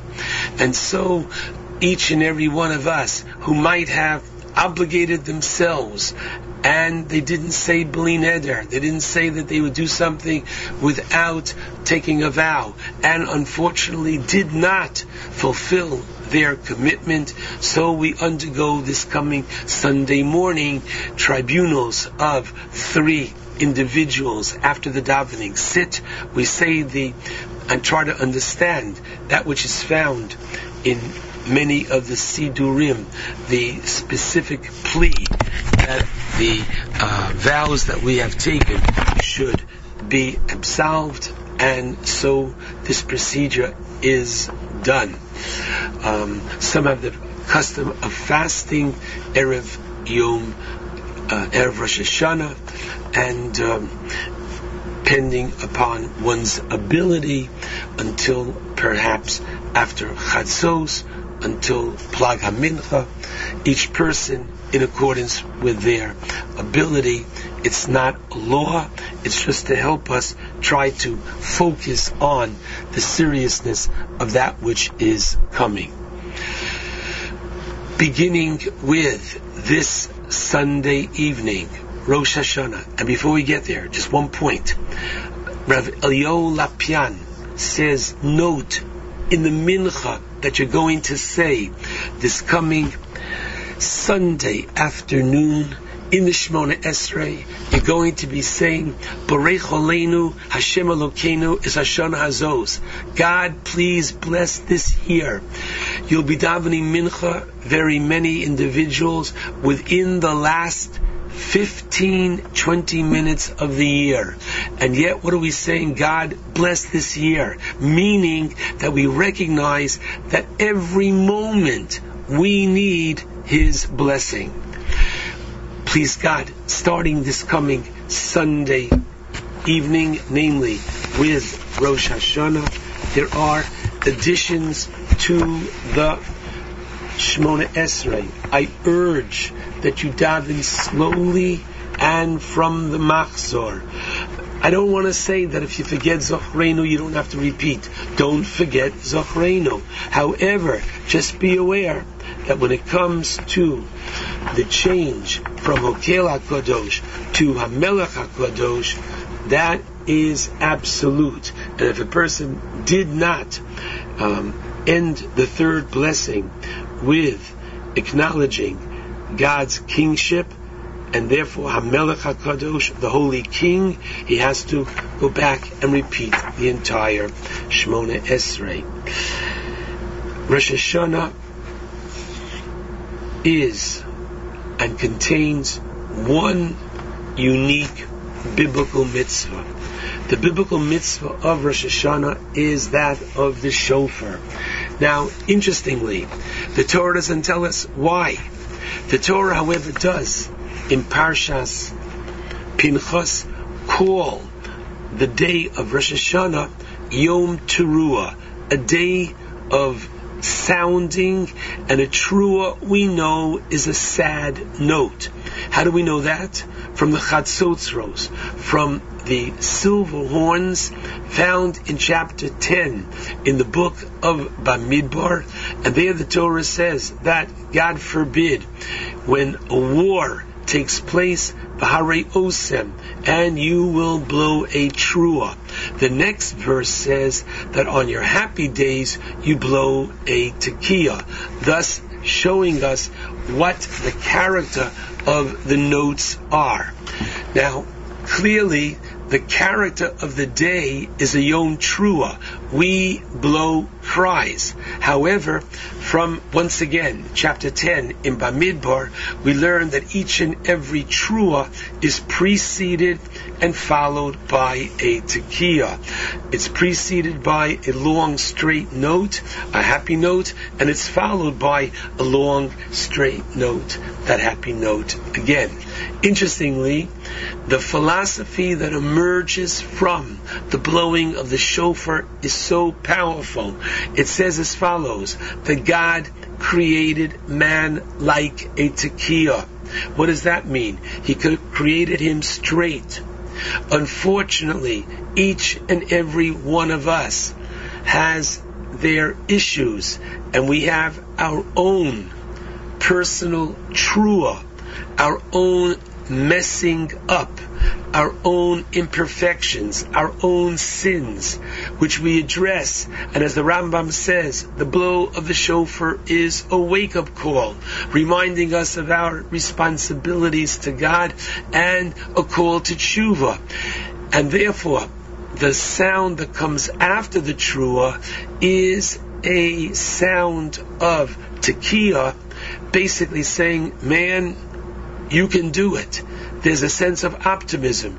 You can rise up from your trua and go back to your being, that state of tekiah, that state of yashrus, that state of simcha, that state of perfection.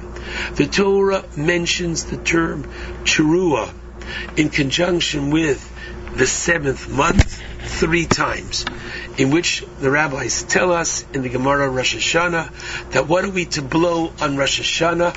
3 teruah. In order to blow 3 teruah, I have to have 9 sounds, because as we mentioned, each teruah is preceded and followed by a tekiah. So really on Rosh Hashanah, all we have to blow is 9 sounds. However, the Talmud tells us that we are not sure what is the teruah. It's a cry. Is it a cry, what we call the shivarim, which is a sigh? Ay, ay, ay. Is it the sound, what we call a teruah, which is the wail, ay, ay, ay, ay, ay, ay? Or might it be the combination of shivarim and teruah, the sob or the sigh, followed by the wail? What do? We blow all 3 combinations. So the first thing we're going to blow this coming Monday morning, after the Baal Tokeah recites the 2 blessings of the Shmoa Kol Shofar. The mitzvah is not simply the blowing, but to hear it and to take the message to heart. And Shechiyanu, the first thing he's going to blow is Tekiah, Shivarim, teruah, tekiah. That's 4 sounds. 3 of them because we're supposed to blow 3 teruah. That's 12. But maybe the teruah is the shvarim. So we're going to blow 3 shvarims, which will give us 9 sounds. Maybe it's just the teruah, just the wail, and therefore we're going to blow 9 sounds. 12, 9, and 9 will give us 30.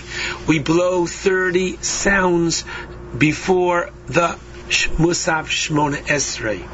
Then the Sephardim blow 30 sounds within the Musaf, the private, personal, quiet Shmona Esrei, and Ashkenazim blow the 30 in the repetition of the Shmona Esrei, which clearly shows us in a very clear way that the shofar is a prayer. It's a prayer without words. We don't eat the matzah in the Shmona Esrei. We don't take the lulav in the Shmona Esrei. But we do blow the shofar as part of the Shmona Esrei. And I believe it's such a powerful idea. Shofar is a prayer without words. There are times that you just cannot express certain feelings with words. Feelings of happiness, lo aleinu, feelings of grief. It just can't be put into words. We say on Rosh Hashanah, God, I can't put it into words how sorry I am, how grateful I am for your sticking with me, how grateful I am to be part of this great and wonderful nation, the Jewish people. I just can't put it into words. And therefore the shofar is expressing this for us. And a beautiful idea from the Sfas Emes. Remember, take out the Chumashim and look in chapter 2. And what do you find at the beginning of chapter 2, verse 7? That God forms man, and Vayipach bi'apav nishmas chayim. In order for man to become animated, alive, God blows into his nose a living soul, and man becomes a Nefesh Chayot, becomes a living being, and Ruach Mamalalo, a speaking being. But God blows into man. Says the Sfas Emes. When was that? Historically, it happened on Rosh Hashanah, the day that man was created. As God blew into the first man on this day, what do? We reciprocate in kind, and we blow to him. So therefore, we blow 30 times before, 30 times in conjunction with Sephardim during, Ashkenazim after, in the repetition. That brings us to 60 sounds, and the rabbis say, interestingly, go for it. 40 more sounds to make it 100, to remember the cries of Sisra's mother, namely the general who his mother was waiting for him in battle. He doesn't come back. Her cries. So basically there is that universal aspect to Rosh Hashanah, as we say in our prayers, Fial HaMedinos, regarding the other and all nations of the world. Everyone is being judged on Rosh Hashanah. We should be remembering, what is the Kriyas HaTorah of Rosh Hashanah? The first day of Rosh Hashanah we read of the birth of Yitzchak. My goodness, why? Mazel Tov. Why are we reading about the birth of Yitzchak on the first day of Rosh Hashanah? And because, what would have been so bad if Avram, who was 10 years older than Sarah, he was 35, and Sarah was 25, and Mazel Tov, they have a baby. Why couldn't Jewish history start like that? But the answer is no. Avraham is 100, and Sarah is 90. To tell us that from the get-go, from the very beginning of our peoplehood, it was all lemala min hateva. It's all supernatural. There's no way to explain it. There's no way to explain our position, as we say on the Pesach Seder, and with the deal with Iran. B'chol dor v'dor omdim oleinu l'chaloseinu. We see it in our eyes. They say it, that they want to destroy Israel. And v'akadosh baruch hu matzileinu miyadam. That's what you have to keep in mind as you go into Rosh Hashanah. He blew into the nostrils of the first man. He blows into us, and we reciprocate in kind. On the second day of Rosh Hashanah, we have the Akedah, which is basically saying to Hashem Yisbarach. We learn from Avram who had such devotion to you. Thank God, this is part of our DNA, and we are prepared to give you, in this forthcoming year, this devotion. The custom is, if those that can, on the first day of Rosh Hashanah, weather permitting, we go to a flowing body of water and we recite Tashlich. Again, I didn't mention, but there is the custom on the first night, after you've washed and you have had your challah, which some dip in the honey, even though you've washed and you made hamotzi, and usually you don't have to make any more brachos until dessert. Now you're going to have an apple, and because you're eating this apple for ceremonial purposes, because it reminds us of Gan Eden, teaching us that not just the living but the dead are also judged on Rosh Hashanah, you're going to make a borei prayer eitz on the apple. Take a bite, then dip the apple in the honey, and with the apple in your hand with honey on it, you say Yehi Ratzon. We pray that God should Techadesh Aleinu Shana Tova U'Mesuka, and we're saying that means that what? If each and every one of us have to have some kind of I don't want to use the word, but let it be a punishment, kapara. God, please do it in a way, soften it, make it sweeter. And finally, you'll find the long list of beautiful simanim that you don't need only a machzor to pray. We can pray by looking at a carrot, and we can say, wow, the carrot is known as merin, which means increase and a great deal. May our zuchusim, may our merits increase. The ability of the Jew to find in any and everything about him some way of connecting with Hashem, and some way with connecting with his people. I take this opportunity of wishing everyone a meaningful Rosh Hashanah. It's a year that we should look with optimism for what we can grow personally, for that which we can contribute to our communities, to our peoples.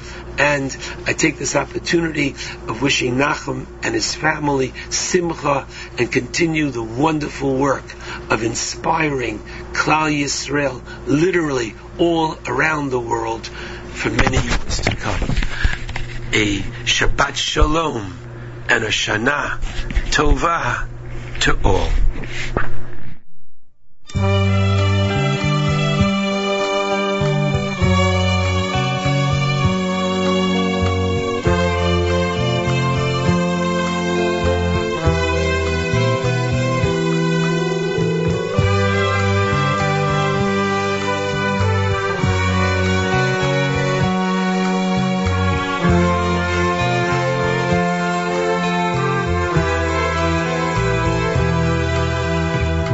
Rosh Hashanah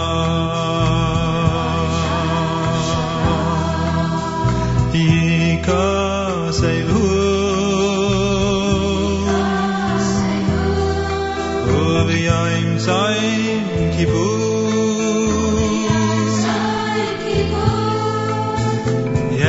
Yechoseimu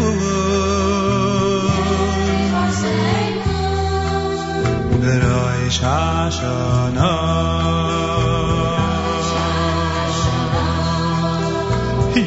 Yikasevu Uviyayim Tzayim Kippur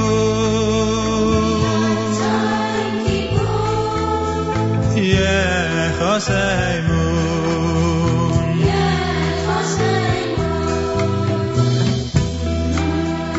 Kamo Yavram Kamo Yiboreinu Mi Yichye Umi Yamus Mi Ye'osheya Mi Ye'oni Mi Yishofel Umi Yarom U'tshuva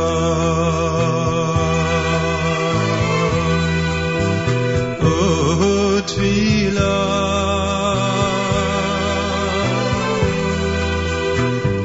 U'tzdaka Ma'avirin es lo yachzeru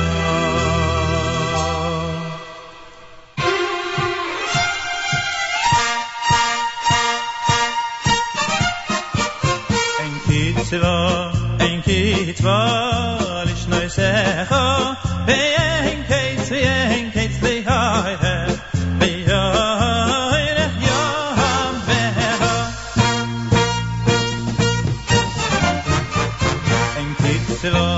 Ein kitva lishnoi secha Ein kitz lihaire Beyoire yoham beha Ein lisha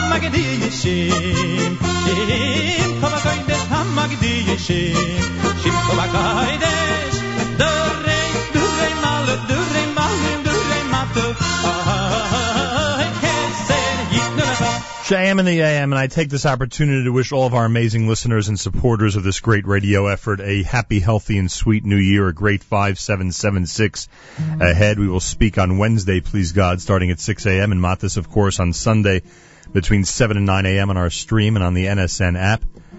And I take this opportunity to wish a very, very happy, healthy, and sweet new year to the people that keep JM in the AM and the Nachum Segal Network going all through the year. It is a staff that is not just a staff, it is a staff that over the last 32 years has become an amazing family and some of the best friends you could ever imagine having. Time to say good Shabbos and wish everyone a happy 5776. This is Journeys at JM in the AM. Become a memory, so throw away your hammer. There's nothing left to do. Go on home and find a gift that's waiting there for you. Oh, it's time to say good Shabbos, 'cause all your work is done. Gonna spend the day together with the Holy One. Say a special blessing on a cup that's filled with wine. Man and his creator, it's a very special sign. Your candles will be burning, they'll fill your home with light, singing songs of Shabbos well into the night.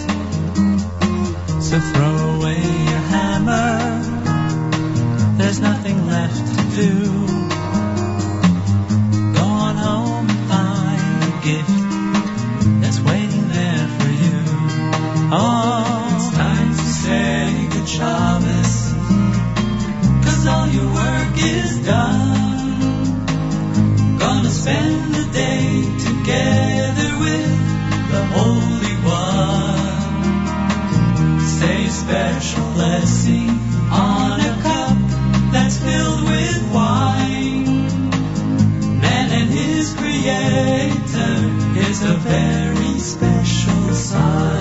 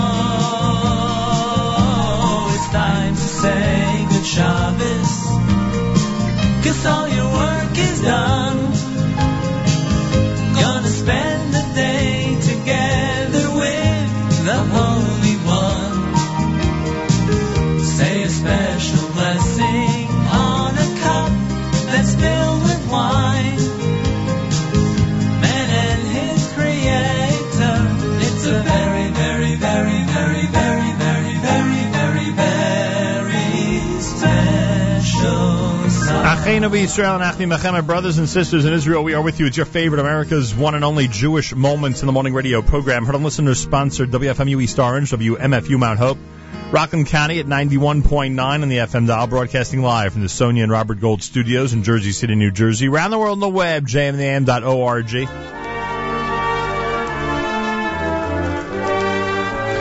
Wraps up an amazing week here at JMNAM, final week of 5775. A happy, healthy, sweet new year to everybody. Make sure you're tuned in now to Naomi Nachman, both video on NachumSegal.com and audio through all of our other platforms. The brand new edition of Table for Two coming up next.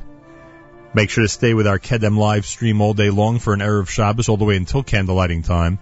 Make sure to tune in all through our weekend, including Saturday Night Segal and our amazing Saturday night programming, plus, of course, Matis on JM Sunday on Erev Rosh Hashanah, and I will speak to you, please God, on Wednesday on Tzom Gedalia.